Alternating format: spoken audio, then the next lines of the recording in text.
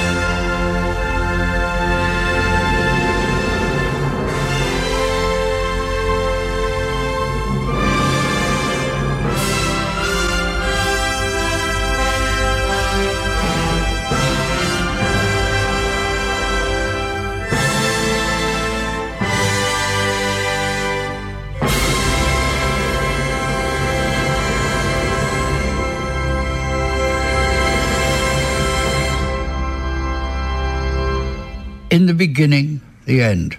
It's a story, but that's why I'm here, to tell you stories. So where to start?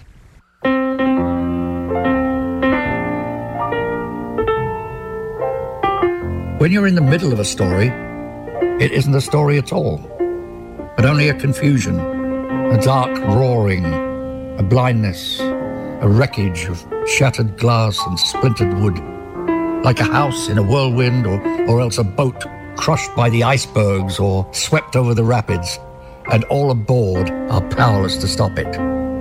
It's only afterwards that it becomes anything like a story at all, when you're telling it to yourself or to someone else.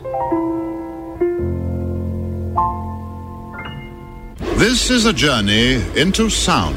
Brought to you in living color on WGDR. There is nothing wrong with your television set. We are controlling transmission. For the next hour, sit quietly and we will control all that you see and hear. You are about to participate in a great adventure. You are about to experience the awe and mystery which reaches from the inner mind on WGDR. It's happening. I can feel it. How would you explain it? It's beautiful. God, it's God. I see God. How do you like that? Why, it's preposterous. Thank you very much.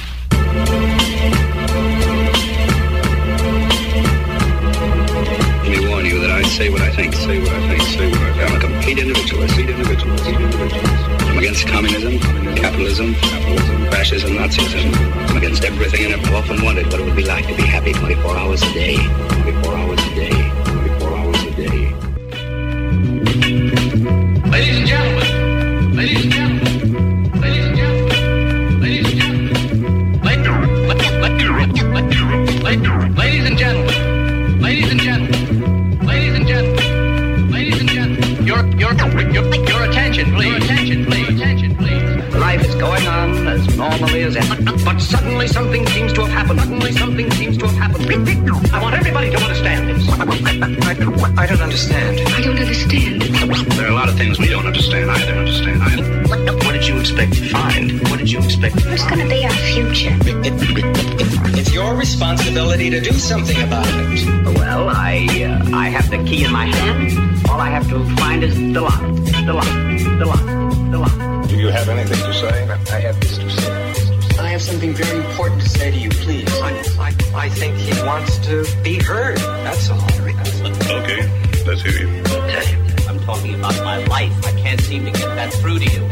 I'm not just talking about one person. I'm talking about everybody. What do you mean? You know what I'm talking about.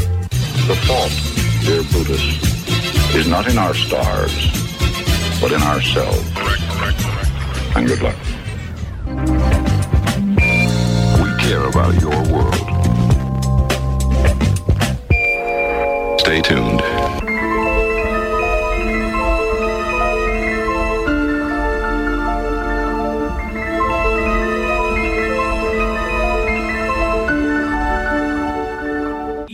Liverpool narrator, social commentator, socially commentating what we stipulating.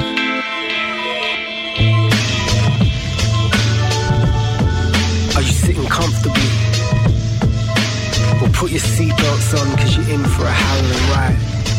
Because I am the narrator, the voice that guides the blind, following not with your ears but your mind, and allow me to take you back on force through time, to explain the significance of things you may think insignificant now, but won't further down the line.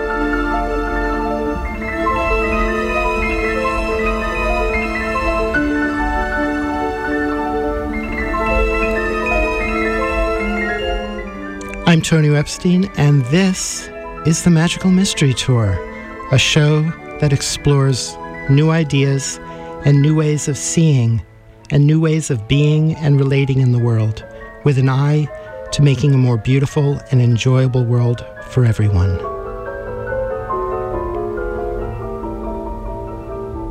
My guest is James Duane, author of You Have the Right to Remain Innocent.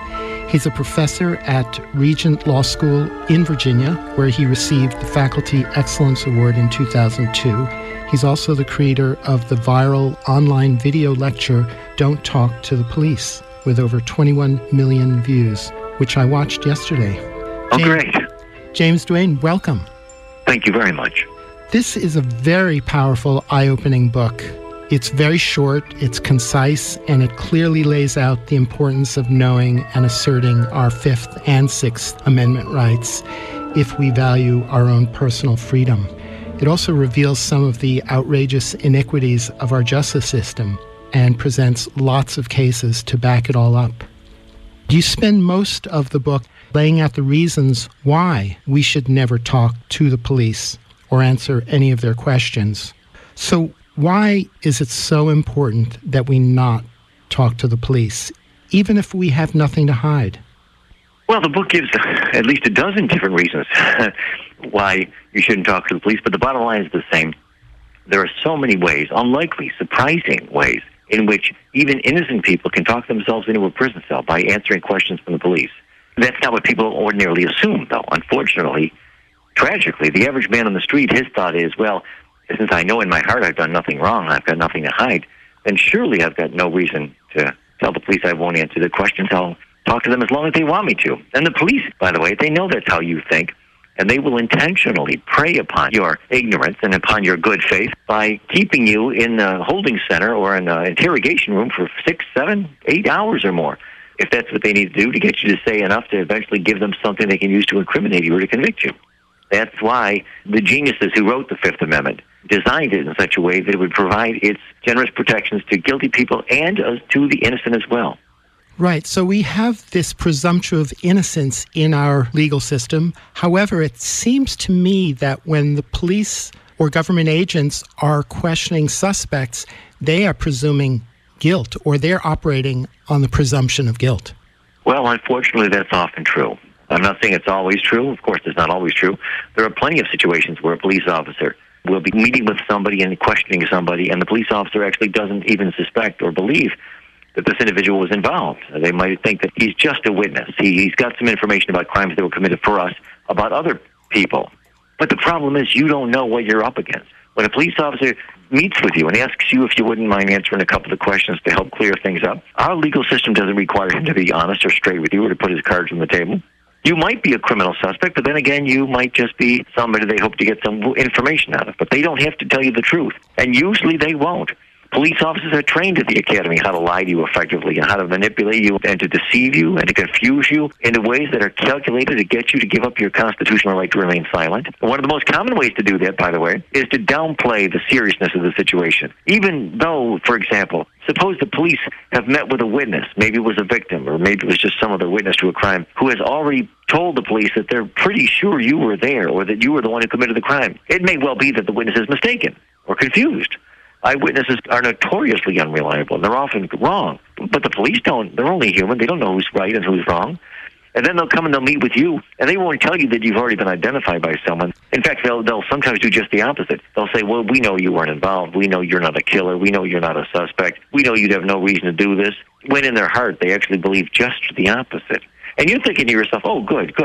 No reason for me to be worried or defensive, and that's exactly what they want you to think. They're trying to intentionally deceive you into letting down your guard, and they're thinking, okay, nothing to hide. Nothing to be afraid of here. I'll go ahead and answer their questions. And far too often, people who make that fateful mistake later regret it for the rest of their life as the biggest mistake they've ever made. And the book gives numerous, dozens and dozens of examples of people who've just done exactly that and spent the rest of their life regretting it. Why don't you give us a good example of that? Well, my goodness, the book has dozens. Well, just one example, for example, is the unspeakably tragic case of Glenn Ford. He was convicted more than 30 years ago in Louisiana, down near New Orleans, of a murder that he didn't even commit. Not only was he convicted, by the way, he was sentenced to death, and he spent more than 30 years on death row before evidence recently came to light that actually proved that he was innocent. Even the prosecutor's office admitted that we now know that he was innocent, and he was therefore released with our profuse apologies. So sorry, we told the fellow, so sorry this happened. We'll try to make sure that it doesn't happen again. Well, how did this happen? How did we convict a man of a murder that he didn't commit and deprive him of 30 years of his life on death row? When you go back and you look at the trial transcript and look at the record on appeal, which I did for this book, you'll find out that the police had almost no evidence against this guy, except for honest information that was involuntarily given to them by this innocent man. They were investigating a shooting that took place, a murder that took place in a jewelry store, and this Mr. Ford had done some occasional handiwork, odd jobs for this jeweler. And the police heard that he had sometimes done work for the fella, and so they put the word out that they wanted to meet with this guy. If he had simply said, no, I'm not going to talk to you, they never would have had a case against him. He never would have spent a day in jail. But instead, he foolishly said, he did foolishly what most people would ordinarily do. Oh, it's a murder case. I want to help them solve this. I want to help them get to the bottom of this. So he went in, turned himself in, went down there to meet with them and give them a little information. And when they asked him if he had been there at the scene of the crime, if he had killed the guy, he told the truth. He said, no, I didn't kill anybody. I never killed anyone, which is true. But he said, funny coincidence, I was actually there in that man's shop that very same day, right around the same time that somebody else shot him. And why were you there, they asked him. And then foolishly he told them the truth. He said, well, funny coincidence, I was looking for work. I needed some money. I asked him if he would hire me, and he said no. And then I said, well, will you at least let me borrow some money? And he turned me down for that too. And then what happened? Well, then I left. And he didn't admit that he was involved in any kind of a crime. But unfortunately, as you can see, he admitted that he was there at about the time that somebody shot the man, and he also admitted that the man had just turned him down on a request for a loan, which in the eyes of the police and the eyes of the jury and the Louisiana Supreme Court all provided compelling circumstantial evidence that he had both the motive and the opportunity. The jury and the state Supreme Court unanimously agreed that these circumstances couldn't be written off as mere coincidence. 30 years later, we find out, actually, no, it really was a coincidence. And it was a coincidence that he was not able to explain away to the jury or to the prosecutor or to the state Supreme Court. But it's a coincidence he never would have had to explain to anybody if he hadn't told them about it, if he had just simply kept his mouth shut.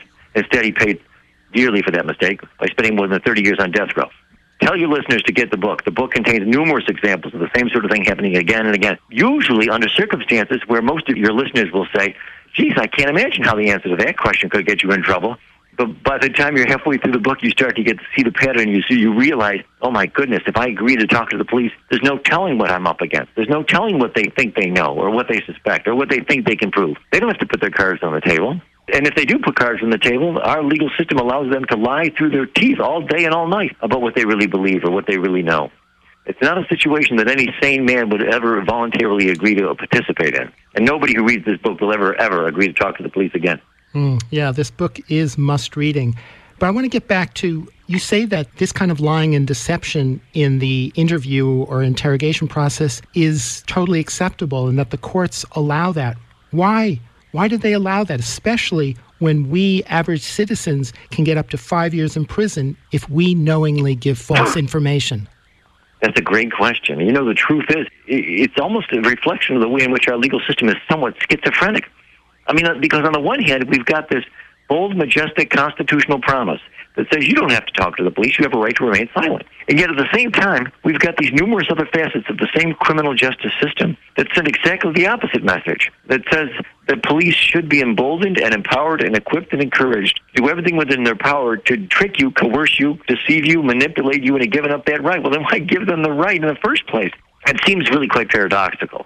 And the simple truth is, it's because our system is schizophrenic, because these legal rules that we're talking about were handed down to us by two totally different generations of judges and legal scholars. The Fifth Amendment was written 200 years ago, a little more than 200 years ago, by some of the most well-educated, erudite, and brilliant legal geniuses in the history of this country. People with the sophistication and the intellect to understand how easily and how often even innocent people could find themselves in a position where they could fear corrupt or illegitimate criminal prosecution. And for many of the Founding Fathers, this was vivid personal experience from their own recent memories of the late unpleasantness at the time with the British Empire. But those days are gone, long gone now. Today we find ourselves in a situation in the past 50 years where many prominent judges, including the justices on the Supreme Court, far too many of them are former prosecutors who don't know what it's like to be a criminal defendant or a criminal suspect or even a criminal defense attorney. And these people, by and large, who now are running the legal system, have unfortunately taken it as a given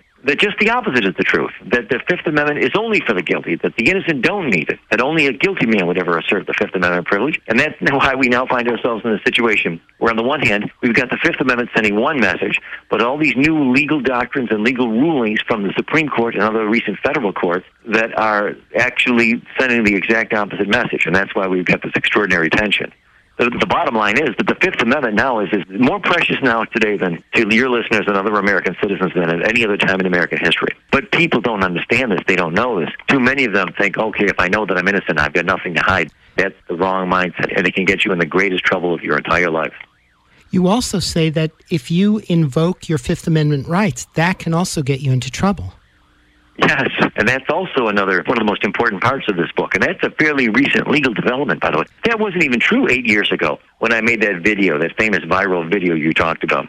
8 years ago, you ask any lawyer, any criminal defense attorney, what do you think about how I should handle this? And they'll say, tell the police you're taking the Fifth. And many defense attorneys back in those days handed out business cards to their clients with a little message on the back, just read this to the police. On the advice of counsel, I decline to answer on the grounds that it may incriminate me. And that's the advice that just about every lawyer gave their clients back in those days, because back in those days, it was universally assumed and understood that the jury at your trial would never find out that you were taking the Fifth. 50 years ago, the U.S. Supreme Court, in the Miranda case, held that it is illogical and unconstitutional and unfair to try to use against the defendant the fact that he chose to remain silent, or to use that as evidence of his guilt. And the court was right. It was illogical, and it was unfair, and it was unconstitutional. But in the past 50 years, we now have a Supreme Court that just a few years ago, 3 years ago, the U.S. Supreme Court, in an incredible decision, an unprecedented decision, the court held by a vote of 5-4 that they can use, at least certain times, certain circumstances, the police and the prosecutor can use against you the fact that you chose to exercise your right to remain silent, and they can tell the jury about it, and the jury, if they want, can use that, if they wish, as evidence of your guilt, which, of course, the jury will be quite likely to do. Because if the jury doesn't know much from personal experience about the criminal justice system, they have no idea how many reasons there are for innocent criminal suspects to assert the Fifth Amendment privilege. And it will be easy to convict this guy. So the second half of my book is devoted to an explanation of all the pitfalls that are now being created in our legal system, in this minefield now. It didn't even exist 5 years ago. And all the different ways in which your invocation or your assertion under the Fifth Amendment privilege might later come back to subject you to a different criminal prosecution for lying to the police, or possibly to be used as evidence against you of your guilt. As I explain in the book, therefore, the Fifth Amendment privilege has become the constitutional right that dare not speak its name. I'm not suggesting that the privilege is less important or less valuable. On the contrary, it's more precious now than ever before. But you should no longer tell the police, well, I'd rather not talk to you because I'm afraid that it might incriminate me. Because heaven help you if that prosecutor persuades the judge to let the jury learn that you said those words. Your assertion under that constitutional privilege could be construed as if it were a confession. The smarter, better, safer course now by far is not to plead the Fifth, but to plead the Sixth. I'm referring to the Sixth Amendment right to a lawyer. Just tell the police, yeah, I'll talk to you, sure. Just give me a lawyer, and then we'll take it from there. You talk about the late Supreme Court Justice Antonin Scalia's role in undermining the sanctity of our Fifth Amendment rights. And it's the quote-unquote conservatives on the court that have taken this position against asserting our Fifth Amendment rights. What's going on? Well, that's part of the problem, yes. That's partly true. I mean, the case I talked about a moment ago, the most recent Supreme Court opinion on this point, it was a 5-4 decision. And the 5 justices who sided with the federal government and the state of Texas in that case were the 5 most conservative members of the court and the only 5 who had been put on the Supreme Court by Republican presidents. Which, of course, is going to prompt many cynical observers on the left to say, well, there you go, that's the problem with those Republicans. That's why you can't trust these people in office. But to give blame and to give credit where blame and credit are due, the reality is that those 5 Republican conservative justices were talked into adopting that position by Eric Holder and the Barack Obama Justice Department. The supposedly liberal Justice Department of Barack Obama argued in the Supreme Court that this is the right way to go and that the Fifth Amendment should be severely truncated in this way. So it'd be a little too simple today to say, well, Democrats are the good guys and liberals are the only remaining defenders, because that's not true. Today we find ourselves in a situation where Justice Scalia and Roberts and Alito and the most conservative members of the Supreme Court are joined in an ungodly and unholy alliance with Barack Obama and Eric Holder and the United States Department of Justice, which are waging a kind of a pincer movement against the Fifth Amendment under attack from the left and the right. Sometimes I feel like the voice of one crying in the wilderness, standing up all by myself, trying to get the message out that they're both wrong. Absolutely wrong about this. But that doesn't make me, I mean, I'm kidding when I say, it's not like I'm a solitary figure or the only one who understands this. The Supreme Court understood this very, very clearly 50 years ago. And every criminal defense lawyer in the country, every prosecutor in the country, every police officer in this country knows full well how the system works and why it is that what the Supreme Court is now saying is wrong. And what Barack Obama's Justice Department said was absolutely wrong. It is not logical, much less fair or lawful, to invite a jury to convict a man because he didn't want to answer a couple of questions or wanted to assert his Fifth Amendment privilege. That is not logically proof or even evidence of his guilt. Justice Tonio Sotomayor, one of the newest members of the Supreme Court, she gave a speech earlier this year. She was complaining about the lack of diversity on the Supreme Court, and with good reason. And she made the pointed complaint that there's nobody on the Supreme Court who's ever served as a criminal defense lawyer. You know, we worry and talk so much about what we call diversity on the court. What we call diversity is the superficial kind of diversity that comes from having people of different genders and different races. But the 9 people on the Supreme Court at the time of Justice Scalia's recent death didn't include a single one who had ever devoted any significant time to the defense of the representation of any criminal defendants. Almost all 9 of them had spent their entire life working for the federal government in various capacities, many of them as prosecutors. So you're not going to get a rich variety of perspectives just because you put on people of different genders or races. We really need to get real diversity on the Supreme Court. Go back to the days when we actually have a few people there on the court who have some real-world experience with the way the criminal justice system actually operates. There's no other way we're going to be able to avoid such horribly reasoned decisions. You also talk about the problem of all the laws that are on the books and that are constantly being created, and you quote Justice Breyer talking about that issue in relation to this problem of volunteering information to the police. Yes. Yeah, that's the other half of the problem altogether. I mean, you and I, we've been talking about all the different situations in which you could end up getting convicted of a crime that you didn't commit, but at least you heard about it. I mean, everybody knows that murder is a crime. But the other half of the problem is the terrible reality of what's often known as over-criminalization, the distressing tendency of lazy legislatures, both at the federal and at the state level. Every time some kind of a problem comes along, they write some brand new criminal statute. And instead of taking the time of writing a statute that is carefully worded and directly tailored and limited specifically at the situation at hand, they find it so much easier to just write a statute that is chock full of long laundry lists of verbs and nouns and adjectives, everything that sounds roughly synonymous to what we're trying to control here. And the result is that everybody in America today is a felon. You may not have been arrested or charged or convicted, and maybe you never will, but everybody in America today has committed multiple felonies. There are so many on the books, tens of thousands of them. And most of them have no correspondence and don't coincide in any way with common sense. You know, so you can no longer let common sense or your conscience be your guide in trying to decide whether you have anything to be afraid of. Lots of examples in this book that your listeners need to see about people who got caught up in the system, the criminal justice system, convicted and sent to prison because they did something that nobody would ever imagine would be a crime. Here in Virginia, for example, one of the examples in the book, there is a ridiculous statute on the books that says it is illegal to kill wild animals unless you've got certain authorization or permission. But they didn't stop there.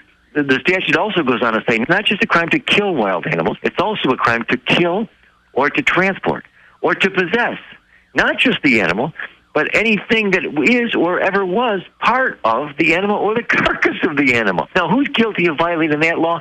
Everybody in the state. There isn't anybody in the entire state who doesn't own something in his house that was once upon a time part of a wild animal. Maybe it's just a shark-toothed necklace that you picked up in the Bahamas. Or maybe it was a seashell that you picked up down at the ocean. That was once part of a wild animal, right? Or maybe it's a pet butterfly or a pet snake or a pet frog that your child picked up in the backyard and brought into the house in the garage. That's a crime under Virginia law. I'm not saying you'll be prosecuted for that. You probably won't be. Although in the book I describe one man who was told by law enforcement authorities that he was guilty of a crime because he was found in possession of a pair of deer antlers that he had found on his own property. He didn't shoot the deer. He didn't kill the deer. Nobody did. They were shed by the deer. He picked them up and thought they'd look good in his office. Now, who in their right mind would ever imagine that you could actually be prosecuted, or that it could be a crime to be in possession of a pair of deer antlers that you found in the wild on land that you own yourself? Nobody. But that's the problem that we have on our hands today. That's just another reason why only a fool will agree to talk to the police or anybody from the government these days, because you don't know what you're up against. You have no idea what evidence they might have or think they have against you, and even worse, you don't even have any idea whether your conduct might have been something for which you could be criminally prosecuted. So now that we know that there's so many ways that we could be incriminated, how do police trick people into giving false confessions and giving information that is not in their best interest to give? I see. Yeah, sure. Well, there are many different ways the police can use. The common theme is dishonesty and deception. I'm not saying the police officers are generally dishonest people by nature. I hope and assume that at home they're as honest as everybody else. In fact, I suspect that they are. And it's nothing personal that I got against the police. It's not their fault. They didn't design the system. They're just operating to the best of their limited ability in a highly imperfect system that they did not design. But they are trained at the academy in all kinds of sophisticated ways that they can use dishonesty and deception to try to trick you into giving up your right to remain silent by deceiving you into thinking that it's in your best interest when they know for a fact that's not true. And they can use all different kinds of deception that are described in my book. Sometimes what they'll do is they'll exaggerate the evidence against you. They'll say, we've got 3 witnesses who say that you were there. And they'll do this for hours, even if it's a lie. We know that you were there. We've got your fingerprints. We found them at the scene of the crime, which is not even true. They're making this up. But they're taking the liberty because they're thinking to themselves, well, if he's guilty, we're going to trick him into thinking that we've got the rights and he'll be afraid of taking a chance that he'll admit it. And great, that works on guilty people, but we found out it also works on innocent people, too. Because even innocent people, especially if they've got limited mental abilities, or they've been up for 8 hours of unrelenting interrogation in the middle of the night, not surprisingly, even some of them think to themselves, oh, God, I know I'm innocent. I know I didn't do it. And if anybody's saying I was there, I know they're lying. But this cop has been telling me now for 8 hours that they've got 3 witnesses. And he's telling them that my best friend is down the hall in another room and that my best friend has said that I did it. Which, by the way, may well be another lie. But you can't blame an innocent person in that situation for thinking to themselves, oh, my God, I guess I better admit that I was there because it sounds like they're going to be able to convict me one way or another. And this cop is sitting there, to make matters worse, making lies and lying representations about how it's going to go better for you if you admit that you did it. If you tell us that you did it, maybe you won't be prosecuted. Maybe you won't go to jail. Maybe you won't be given any punishment. I mean, you can't blame an innocent person in that situation for thinking, well, okay, they say that they've got all these rock-solid proof against me. Looks like they say they can convict me in a heartbeat, which may, unbeknownst to you, be a total lie. And they're also telling me that if I admit that I did it, they'll make sure the judge goes easy on me, which may also be a total lie. But of course that's going to be likely to talk or trick somebody into thinking, well, I'll admit that I did it, even if I didn't. And then at the other extreme, very often, just as often, police officers will trick you by minimizing the evidence against you. They'll say, oh, we know you weren't involved, Johnny. We know you're not a killer. We know you wouldn't do it. You're not even a suspect. In fact, you're on our team. You're on our side. We plan to use you as a witness against the other kids who were there. Yeah, you're going to be a witness for the prosecution. You're going to be the star member of our team. And every word of it is a lie sometimes. I'm not saying it's always a lie, but the problem is you don't know what's going on. You don't know what they really mean and what they really believe. And the courts let them get away with it all day, every day, all over the country. People are tricked into making damaging admissions through stunts and tricks like these. And the courts say, I don't have a problem with that. Sure, you can use that statement against him. You can convict him on the basis of information like that. When anybody with a lick of common sense ought to understand that you can't logically trust information that is extracted from somebody with lying promises like those. But our system allows it. And there's another interesting thing. You say that a suspect's testimony can only be used against them and never in their defense. Yes. Which is bizarre. Yeah, that's another big surprise that your listeners will find out when they read the book. Because it does come as a big surprise to most people. And by the way, it comes as a big surprise largely because that's another one of the top 500 lies that police love to tell. The police will, if they're trying to get you to talk, one of the most common lies that they'll tell you. I mean, it sounds awful harsh to call it a lie, but I don't want to sugarcoat this. That's exactly what it is. It's not true, and they know it's not true. They'll sit there and they'll tell you, listen, Tonio, I want to help you, but you got to help me. I want to give the judge some information. I want to tell him your side of the story. I want to be able to present it to him, but you got to tell me now because this is your last chance, which is ridiculous. It is unadulterated falsehood from top to bottom. This isn't your last chance, not by a long shot. And in addition, if you do spill the beans, if you do say to the police, oh, okay, I'll tell you my side of the story. Here's what happened. Here's what I saw. Here's how it all went down. When that case goes to trial, if your lawyer calls the cop to the witness stand and says, will you tell the jury what Tonio, the defendant, told you, officer? The prosecutor will say, objection, that's hearsay. And the judge will say, I agree. They won't let the police officer answer the question. But if the prosecutor at that trial asks the officer, well, officer, tell the jury about the parts of the statement where Tonio actually admitted that he was there and that he had the motive to commit the crime, the police officer will be allowed to do that. Because under the rules of evidence, what you say out of court cannot be used in your defense. The jury will never learn about it. And the police will tell you that it can be, but they're lying and they know it. But it can be used against you. This means, by the way, that if you agree to talk to the police for 5 hours and you give them 600 pieces of information, and 595 of those details all help your defense, only 5 of the things that you admit actually look bad for you. The chances are that when that case goes to trial, all the jury's going to hear about from the police officer are the 5 things you told him that hurt your case. And they'll never hear about the other 595. The prosecutor is allowed to cherry pick with impunity, to go through your 20-page statement or your 5-hour recorded interrogation and just pick out a couple of lines where you admit a couple of things that sound a little suspicious and can be used to help convict you. And that's all the jury's going to learn about. So it's an incredible state of affairs. Yeah. So what do police advise their own children when it comes to being confronted by the police? Exactly what I'm telling you. They say don't talk to the police, which is unspeakably ironic. In the last 8 years, I have gone around the country. I've spoken to literally thousands of college and law school students about this subject. And almost everywhere I go, I'll ask them. I'll say, hey, anybody here who's got a parent, mom or dad, who's a cop or a prosecutor? And there's usually 1 or 2. And I'll say, what did they tell you about the Fifth Amendment? What did they tell you about whether you should talk to the police? And every single one of them, 100%, without exception, without fail, every single one of them said, no, they said the same thing to me. They said, don't ever talk to the police. I mean, imagine that. The police officers in this country, all over the country, day in and day out, are lying to other people's children, saying, hey, listen, I'm on your side. I want to help you, but you got to talk to me, which is all false, and they know that it's false. And sometimes young people are tricked into giving up 60 years of their liberty with lies like these, and some of them are innocent. How many we'll never know for sure, but way too many are innocent. And then these same police officers, when they're off duty, they go home at night with tears in their eyes. They reach out and they grab their kids, and they say, come here, Rebecca, Tonio. They say, promise me for the love of God that as long as you live, you'll never, ever let any police officer do to you what I do to everybody else's kids when I'm at work. That's obscene. That hypocrisy and that double standard is absolutely obscene. I'm not blaming the police. They didn't design the system to work the way that it does. They're caught up in it just like the rest of us. But I'm determined, the point behind this book is to make sure that everybody in America, not just police officers and their children, will know how the system works and how the deck is stacked against you if you foolishly give up your right to remain silent. Nobody who reads this book will ever make that mistake again. And I guarantee you, if enough people read this book, if we can find a way to help get this book in the hands of every young person in America, the number of innocent people falsely convicted will drastically decline, and fast.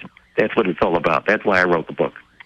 So what is your bottom line advice to somebody who's accosted by a police officer asking questions about where they've been or what they've done recently? 2 words, hell no. No. Don't be rude. Don't be disrespectful. Don't show any contempt or lack of courtesy, because it has the tendency to make this thing get worse in 100 different possible ways. It can quickly escalate out of control, and that's totally unnecessary. There's no need for any hostility toward the police. But do not answer their questions. You tell them very respectfully, unequivocally, and emphatically, sir, I'm happy to answer your questions, but not until we can get a lawyer involved. Give me a lawyer first, and then we'll talk. But until then, I'm not going to answer your questions. That's what you got to do. Trust me, that's what the police officers and their kids are going to do if the tables are ever turned and anybody ever asks them if they want to answer a couple of questions. Look at Lois Lerner, one of the highest-ranking officials of the Department of Internal Revenue Service. She spent an entire career trying to trick and browbeat and shame and intimidate people into giving up their right to remain silent all day, every day. But when the tables are suddenly turned and she finds she's the subject of a congressional investigation, oh, now she's taking the fifth. Now she's taking the fifth, and she's going to retire and collect a pension to boot. It's very ironic, and thank you so much for being on the show. Well, thank you for your time and for your interest.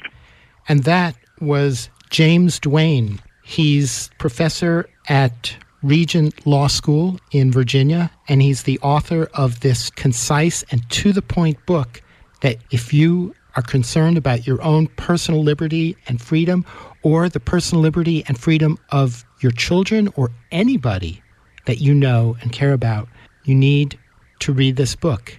You Have the Right to Remain Innocent by James Duane.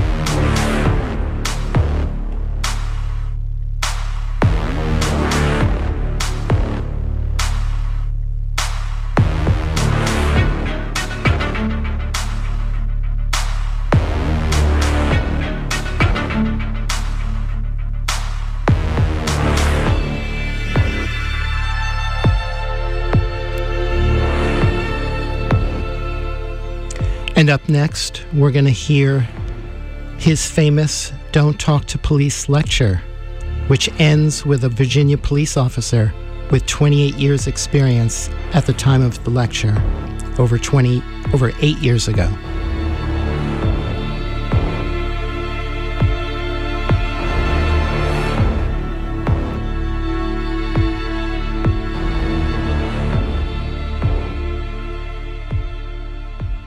I was invited to give you a taste of a typical law school classroom experience here today, and I thought I would take advantage of this opportunity to do something that's been on my mind for a while.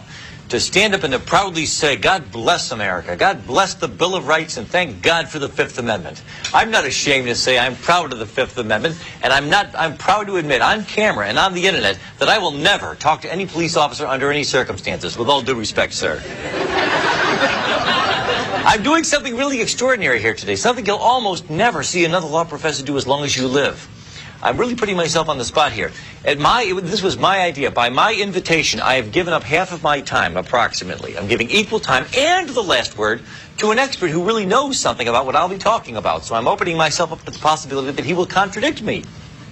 I was a criminal defense attorney when I was in private practice. So I want to make sure, in fairness to you, if I'm misleading you or giving you a slanted or one-sided presentation, you'll be able to get the last word from somebody else. I'm sure he'll have a lot to teach all of us, including myself.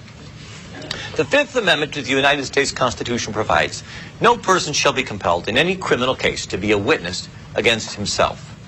And this unfortunate amendment has gotten a bad rap in recent times, much of it tragically and unnecessarily through, as you may have heard, the headlines. There was a recent Regent Law School graduate who was in all the news for a couple of weeks. She was an outstanding former student of mine, and she really got quite a lot of undeserved flack for the fact that she chose to exercise her right to remain silent when the Senate wanted to ask her certain questions that arguably might have tended to incriminate her. All of the world was aghast. The Christian community in particular looked at this and said, how could a Christian do such a thing? How could a Christian take the Fifth Amendment? And I said, you go, girlfriend. I do the same thing. I'll do it every time. And I want to talk to you about why that's true, but first, a quick listening test.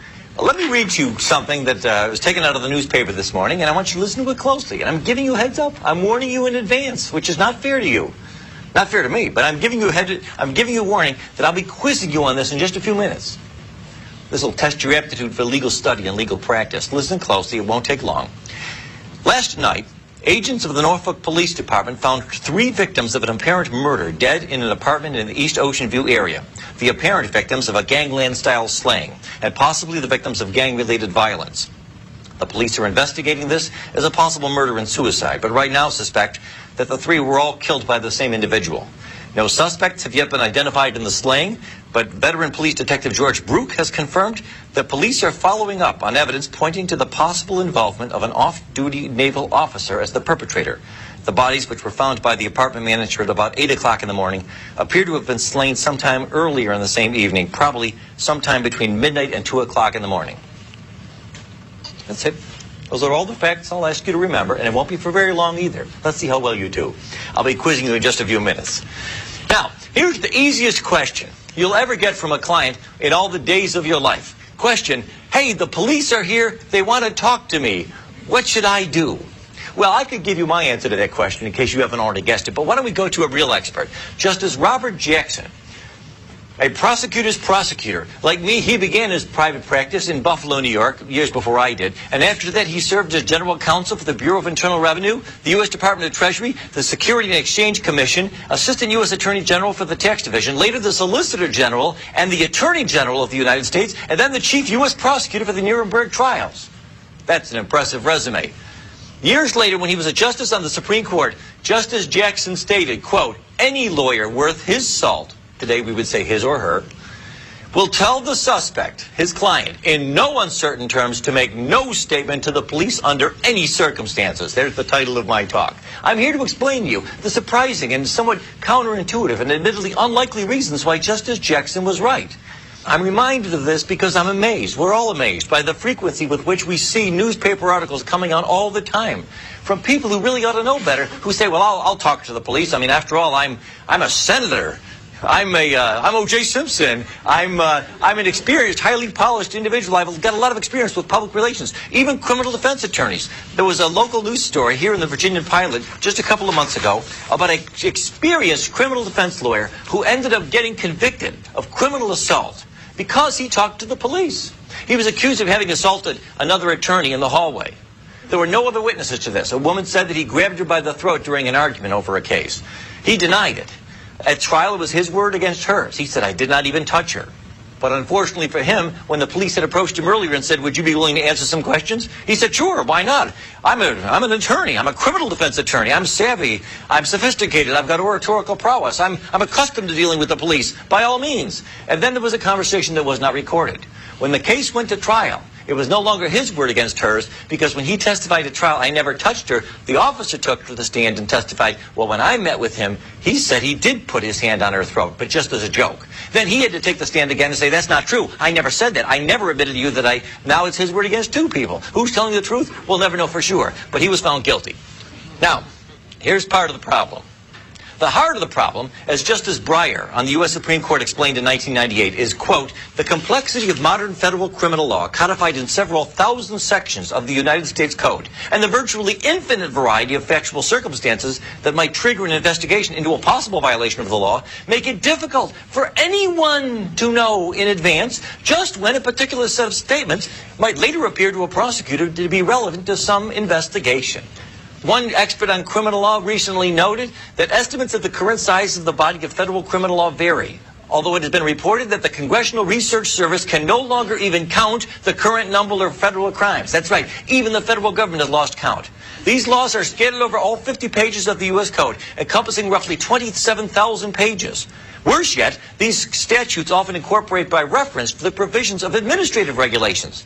Estimates of how many such regulations exist are even less well settled, although the ABA thinks there may be nearly 10,000.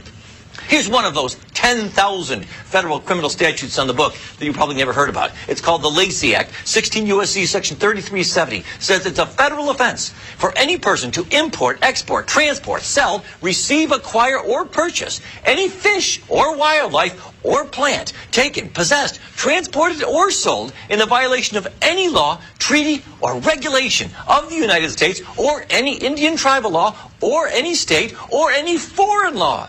People have been convicted in federal court for violating this statute because they brought back a bony fish from Honduras, not knowing that Honduran law, not American, but Honduran law, forbade the possession of the bony fish. People have been convicted under this law because they were found in possession of what's called a short lobster, a lobster that's under a certain size. Some states forbid you from possessing a lobster if he's under a certain length. It doesn't matter if he's dead or alive. It doesn't matter if you killed it or if he died of natural causes. It doesn't even matter if you acted in self-defense. Did you know that? Did you know it can be a federal offense to be in possession of a lobster? Admit it. Raise your hand if you did not know that. There's the problem. And that's only one of 10,000 different ways. You know, the government gets pretty upset when people like me instruct the client, people like me and Justice Jackson. Don't talk to the police. Don't answer any questions. But, you know, they can't have it both ways. You people, you've got 10,000 different ways of convicting us. Good for you, but, you know, with the bitter comes to the sweet, with the good comes to the bad. That's 10,000 different ways my client might unknowingly implicate himself in some sort of a criminal transaction. One of the reasons I decided to give this talk, I recently received a phone call from a former student of mine, a Regent Law School graduate, who may be watching this online. We're putting it on the internet. And he told me, hey, I've been approached by the Internal Revenue Service. They want to ask me a couple of questions. They ask if I'd be willing to. But they say that I'm not a suspect. And I know in my heart I don't think I've done anything wrong in violation of the Internal Revenue Service provisions. Lord have mercy.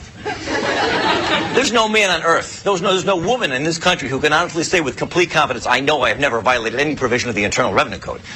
He said, but they say I'm not a suspect and I know I've done nothing wrong. It's okay if I talk to him?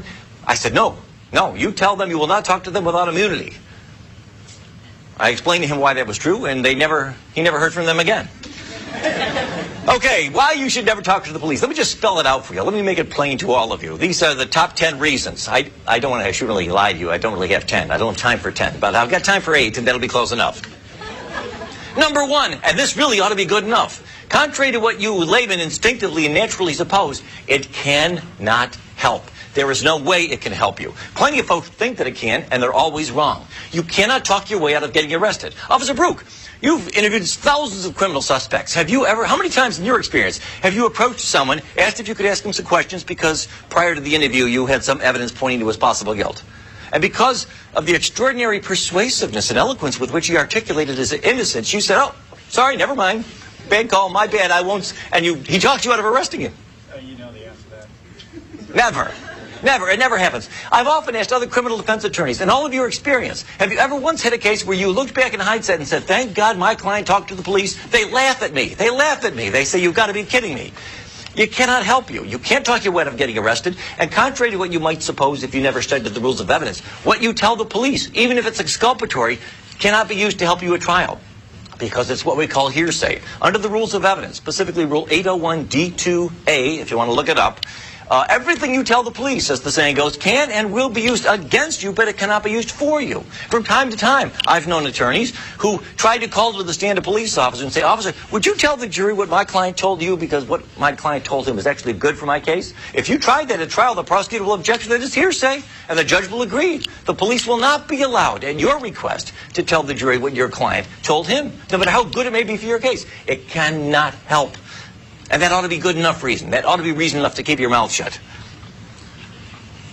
But if you're not persuaded, let me go talk about a couple of others. Number two, obviously one of the most obvious. If your client is guilty, as many of them are, but even if he's not, even if he's innocent, he may well admit his guilt with no benefit in return. Now, of course, many of you are thinking to yourself, well, what's so wrong about that? I mean, shouldn't guilty people be confessing? Confession's good for the soul. It's good for law enforcement. It's good for the prisons. Yes, sure, all those things are true. And like the rest of you, if I or anyone close to me is ever the victim of some sort of a serious crime, I hope they get the right guy. I hope they convict him. I hope they put him away. We all feel that way. Hey, but what's the rush, friends?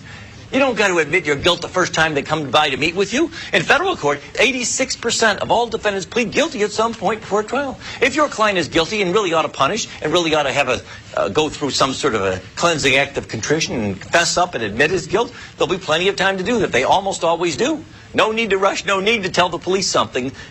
Wait and see if perhaps your client can work out some sort of an arrangement where maybe he'll make some sort of compensation to the alleged victim, or maybe he'll be able to get some sort of a discount in his sentence.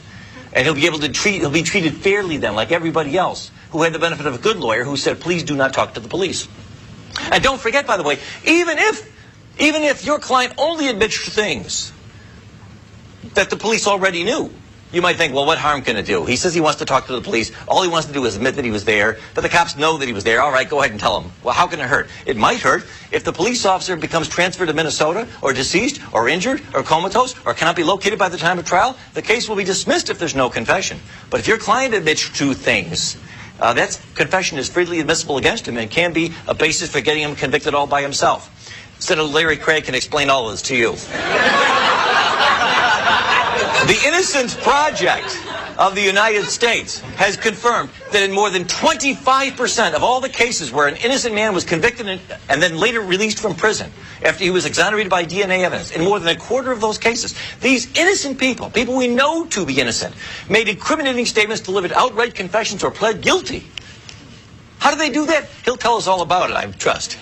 Here's a couple of famous examples. You can just ask them. You don't have to take my word for it. There on the left was Eddie Joe Lloyd. He was convicted in 1984 of the murder of a 16-year-old girl in Detroit after he wrote to police with suggestions on how to solve various recent crimes. During several interviews, police fed details of the crime to Mr. Lloyd, who was mentally ill, and they lied to him and convinced this mentally ill man that by confessing, he might help them smoke out the real killer. He later signed a confession and gave a tape-recorded statement.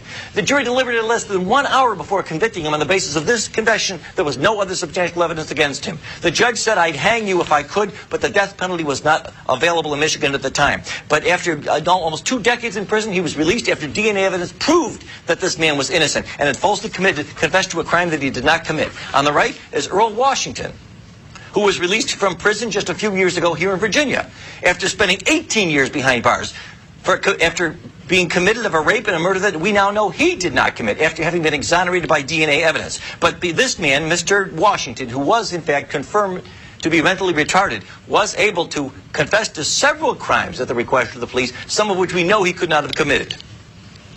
That's the problem. Some of you are thinking to yourself, well, none of this concerns me because I'm not guilty of anything and I never will be and I will never represent people who do. Okay. Let's talk to you people. You innocent folks. Those of you who have never committed a crime and never will, and none of your clients will either. And you wouldn't go out with a girl who did. Fine. You better not talk to the police either, okay? Because number 3, we'll put the guilty behind us. Forget about them. Let's talk about innocent people. Number 3, even if your client is innocent and he denies his guilt and almost entirely tells the truth, odds are good he will easily get carried away and tell some little lie or make some little mistake that will hang him. This is human nature. He gets in there, it's a stressful situation. Imagine a perfectly innocent client. The police say he's been guilty of a murder. He's totally innocent as any one of us. So he goes in there and he meets with the police. He says, I don't know what you're talking about. I was nowhere near there. I didn't kill him. I've never killed anybody. I don't have a gun. I've never had a gun. I've never touched a gun in my life. I was nowhere near Virginia Beach that night. That last line was a lie. He went over the top. He was getting carried away. He got into this groove. He started saying all kinds of things, almost all of them true, that he knew would tend to exculpate himself. Then he got carried away and just said one thing that wasn't true, and unfortunately for him, they can prove that it wasn't true. He may be convicted on that basis alone. But let's say, well, that's not a problem. I'll tell my client only to tell the truth. I've met with him. I know he won't lie to the police. He won't make any mistakes. Okay, that's still no guarantee you won't be getting into trouble. Because even if your client is innocent and only tells the truth and doesn't say anything that is false. Now, already, mind you, we're pretty well nigh into fantasy land. The odds of this being, anybody being able to pull this off are really quite slim, no matter how innocent they may be. But just the same, let's pretend. Let's assume he gives the police nothing but the truth, and he is totally innocent. He will always give the police some information that can be used to help convict him. Always. For example, suppose you tell this to the police. Here's what your client tells to the police in his denial of guilt. I don't know what you're talking about. I didn't kill Jones. I don't know who did. I wasn't anywhere near that place. I don't have a gun. I've never owned a gun in my life. I don't even know how to use a gun. Yeah, sure, I never liked the guy, but who did? I wouldn't kill him. I've never hurt anybody in my life, and I would never do such a thing. Let's suppose every word of that is true. 100% of it is true. What will the jury hear at trial? Officer Brook, was there anything about this, your interrogation, your interview with the suspect that made you concerned that he might be the right one? Yes, there was. He confessed to me that he never liked the guy. And then the prosecutor will put that up in big letters, and he'll say, ladies and gentlemen of the jury, it's pretty clear that we've got the right guy here. We've proven that he was in Virginia Beach that night. That's opportunity. And remember, Officer Brook admitted that after extended questioning, he was finally able to get the defendant to admit that he never liked the guy. There's your motive. Motive plus opportunity. Wham, bam. Please. But juries eat it up. And innocent people get convicted this way sometimes. How often? Hopefully not too often, but we know what happens. The United States Supreme Court, don't take my word for this, in Ohio versus Reiner, the Supreme Court of the United States said, quote, one of the Fifth Amendment's basic functions is to protect innocent men who otherwise might be ensnared by ambiguous circumstances. Truthful responses of an innocent witness, as well as those of a wrongdoer, may provide the government with incriminating evidence from the speaker's own mouth. See, it's not just some criminal defense attorney telling you this. Even the Supreme Court says I'm right. Under the facts of that case, by the way, in Ohio versus Reiner, a child tragically was died, apparently the result of shaken baby syndrome. The question was who had shaken this baby to death. And one of the possible suspects was a babysitter who had spent some time with the child that week. The babysitter's story was, I don't know what you're talking about. I did not kill the child. I did not see it happen. I don't know who shook the baby. It was never me. I never did anything of any violent nature to the child. The Ohio State Court said, well, you've got no Fifth Amendment privilege. You, by your own admission, told the investigators that you've done nothing wrong, that you were not involved, so obviously your answers can't incriminate you. The United States Supreme Court reversed and said, well, that's not true. Even though this babysitter denies shaking the child, denies seeing the child die, denies knowing how the child died, this babysitter, by her own admission, apparently the government wanted to ask whether the babysitter might have been with the child at some point that week, during the week prior to the death. And that answer, although by itself not sufficient to convict anybody, could help convict her. That means she's got a Fifth Amendment right to refuse to answer to the question the court held, because it could be used to help convict. Ullman versus United States, the Supreme Court said more than 50 years ago, eerily prophetic. They said too many Americans, even those who should be better advised, view this privilege as a shelter for wrongdoers. They too readily assume that those who invoke it are either guilty of crime or commit perjury in claiming the privilege. That's not true, and it never has been. But it gets worse. Can it get worse? It can. Number 5. Even if your client is innocent and only tells you the truth and does not tell the police anything incriminating, which, by the way, is almost impossible to pull this off. I mean, imagine talking to the police for 2, 3, 4 hours, and somebody like him can't somehow manage to extract from you something that can be used to help convict you. That'd be extraordinary. I don't think anybody's pulled it off. But even if you could pull it off, there's still a grave chance that his answers can and will be used to crucify you in a court of law if the police, no offense, don't recall his testimony with 100% accuracy. All right, now this brings us back to that pop quiz I warned you about. I told you earlier, remember, it's only been a few minutes, and you weren't up all night, and you weren't the subject of physical duress. You were in the relaxed setting of a classroom here. You were given heads up, advance notice that you would be quizzed on this. Question. We'll start with a couple of easy ones. Remember that article I read to you about that? How many people did the police find shot to death last night at that Ocean View apartment that I told you about? A, 1, B, 2, C, 3, D, 4. Who says A? B. C. Get this. Get that with the camera. Move that camera around. Look how many hands we've got there for C. Okay, D. You're all wrong. Everybody who raised their hand, you are the kind of people who should never talk to the police under any circumstances for as long as you live. Why is C not the right answer, by the way? If you know, raise your hand. Yes? Because you didn't state the cause of death. Excellent. I didn't say anybody was shot. I didn't say gun, bullet, shooting, firearms. Didn't use any of those words. But I don't blame you if you thought that I did. This is the way the human mind works. We hear things, we fill in details. I said gangland-style slang. That may or may not imply something, but it doesn't mean that anybody was shot. And that's the problem. You see, even if your client is innocent and only tells the truth and doesn't tell them anything incriminating, and his statement is videotaped, his answers can be used to crucify him. You might say, wait, how can that happen?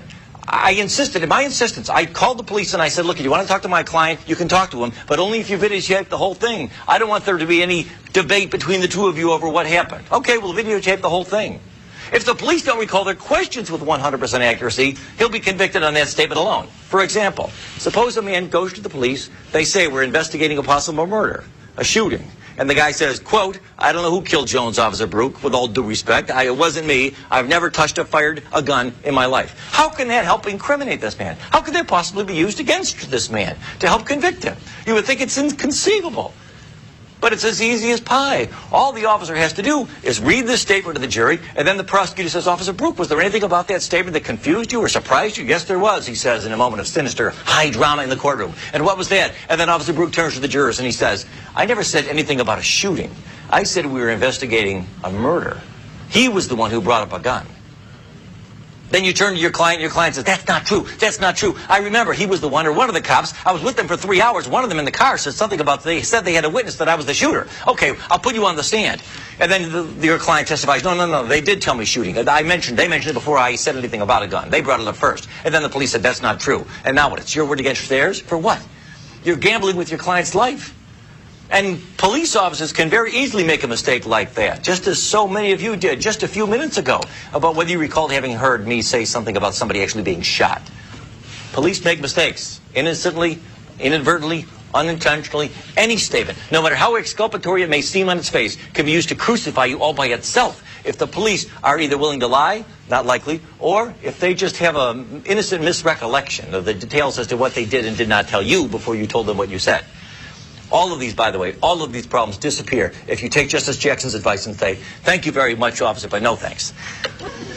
How about this one? Here we go. Now, here's the most surprising of all. I've saved the most surprising one for last.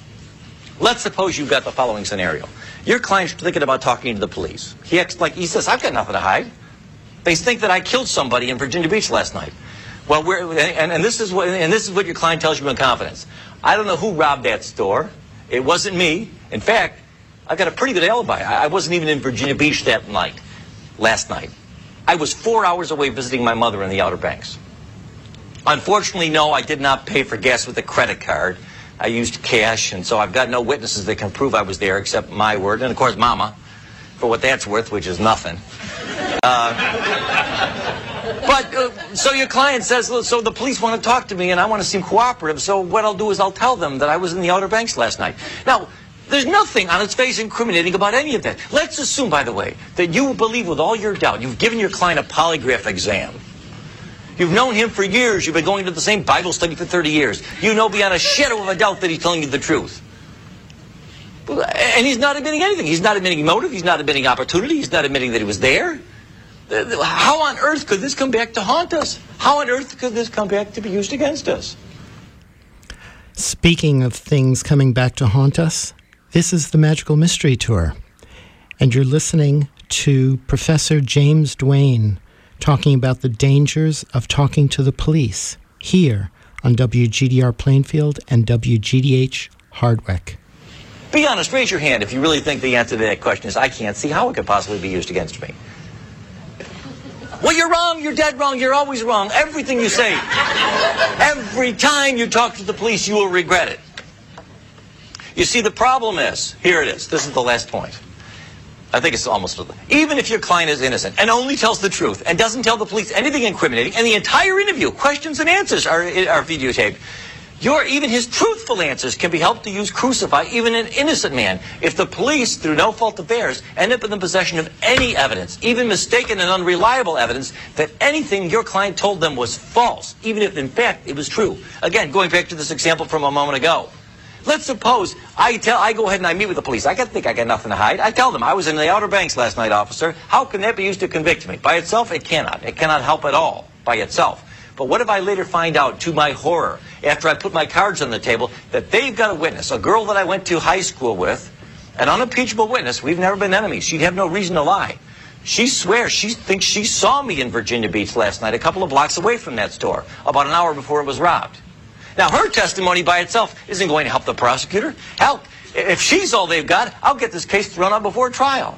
But if, like an idiot, I talked to the police and I told them the truth, I told them I was in the Outer Banks, and now, lo and behold, tragically, it turns out they've got a witness, a false, mistaken, confused, but sincere and credible witness who could testify that I was here at Virginia Beach. Now they're likely to get a conviction. Because what they'll do, I've just turned this cop and this woman into the government star witnesses. They'll put Officer Brooke on to testify about how my client lied to him about being in the Outer Banks, and then they'll put on this girl who otherwise would have not even helped their case at all, who will testify, no, that's not true, that was a lie. I saw Mr. Duane's client here in Virginia an hour before the robbery, not so far from the store. By herself, she would not have helped the government in any significant way. But what I have just done, you see, is given them the other part of the puzzle. And now I'm doomed. Just ask them. I close with this example. Here we have a couple of recent celebrity examples of why it is that even people who admit nothing always end up regretting it. On the left, we have Martha Stewart. She was the subject of an extensive government investigation that was looking into the possibility that she was guilty of violations of certain federal laws, securities laws, fraud kinds of things. They couldn't pin that on her, but they were able to get a conviction because she denied it. Talking to the police and later to some of the shareholders, she said, no, it's not true. I was not guilty. So they charged her with lying to federal investigators, and they got a conviction, and she was sentenced to 5 months in prison. Marion Jones on the right side, another person who would still be out today if she had always taken the advice that I'm giving you now. She was asked if she had ever used steroids, a controlled substance. And instead of taking the fifth, she said, no, I never took steroids when I won those Olympic gold medals. Later on, it turned out that she was lying. She worked out a deal. She pled guilty. She admitted that she was lying. And she, over her strenuous, tear-filled objection, even though she has 2 young children, was just recently sentenced to prison for 6 months. The guy who sold her the steroids, the pusher, he got only 4 months. But she got 6 months because she lied to the police and said that she did not do it.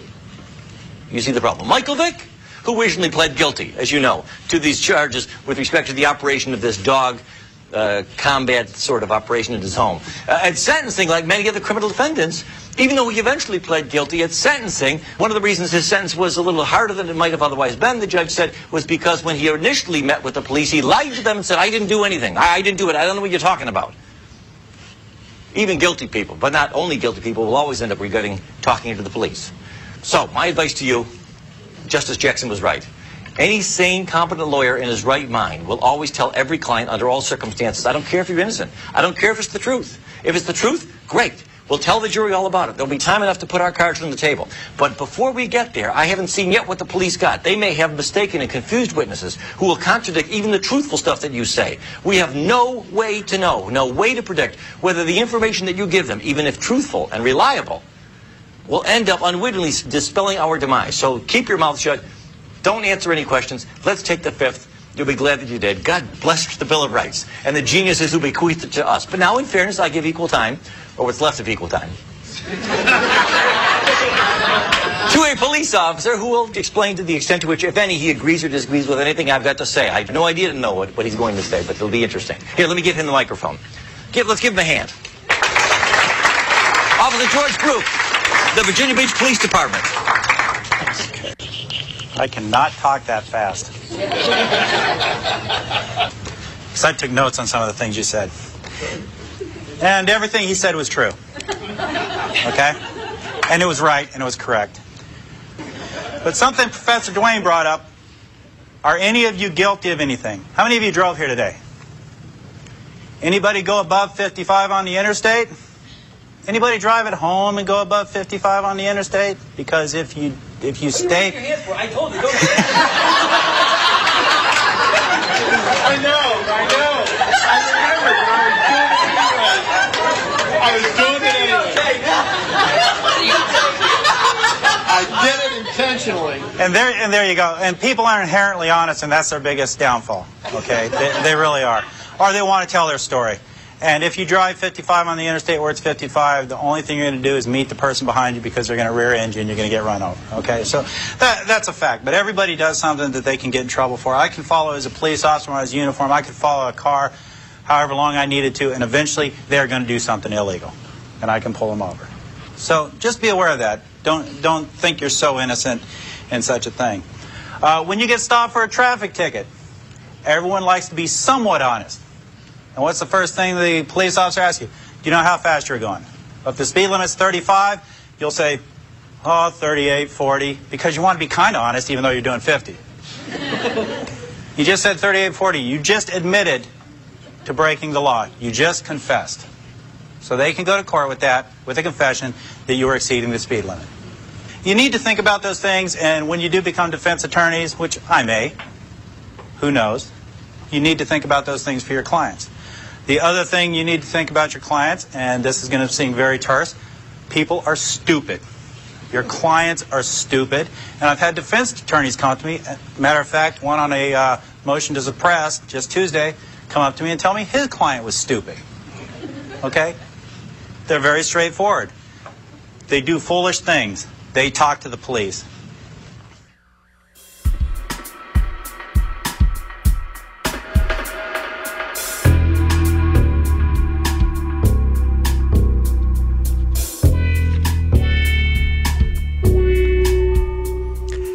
And that was James Duane's famous or infamous Don't Talk to the Police lecture. James Duane's book that we were talking about earlier in the show is titled You Have the Right to Remain Innocent, which should be essential reading for everyone in this country. And it should be part of our education.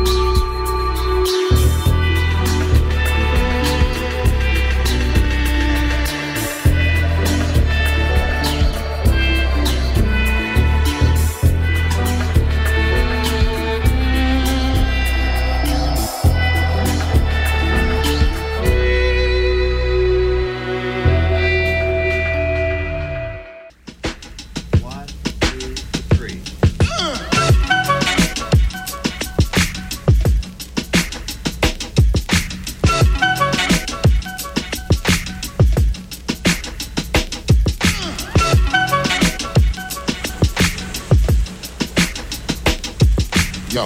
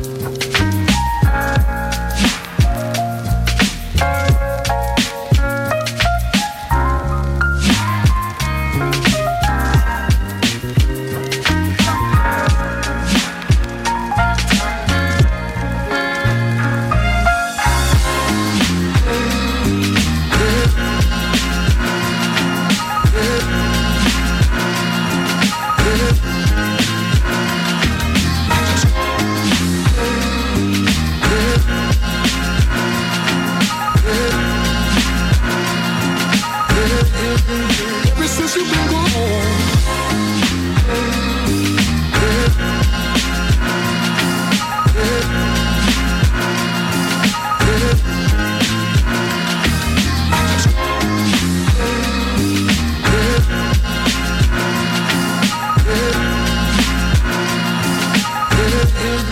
Ever since you've been gone.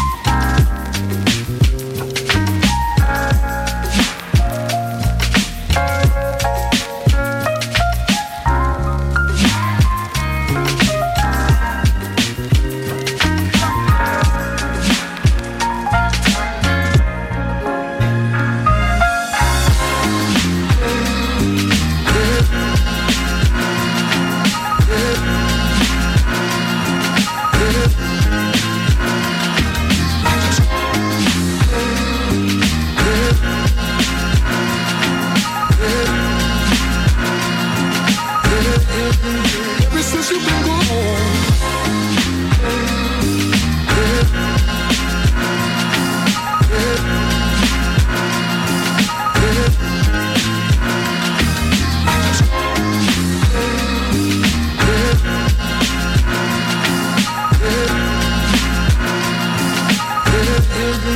Ever since you've been gone.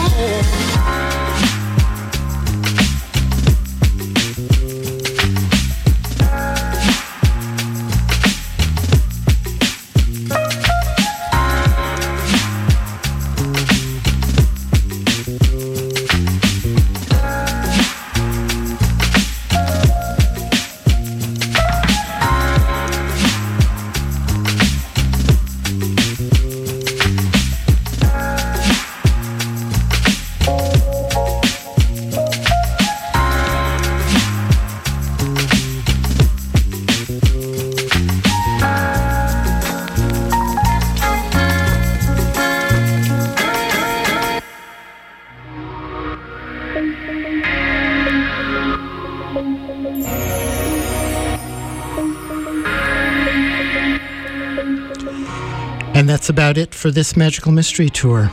Thank you so much for listening, and until next time, have a great week.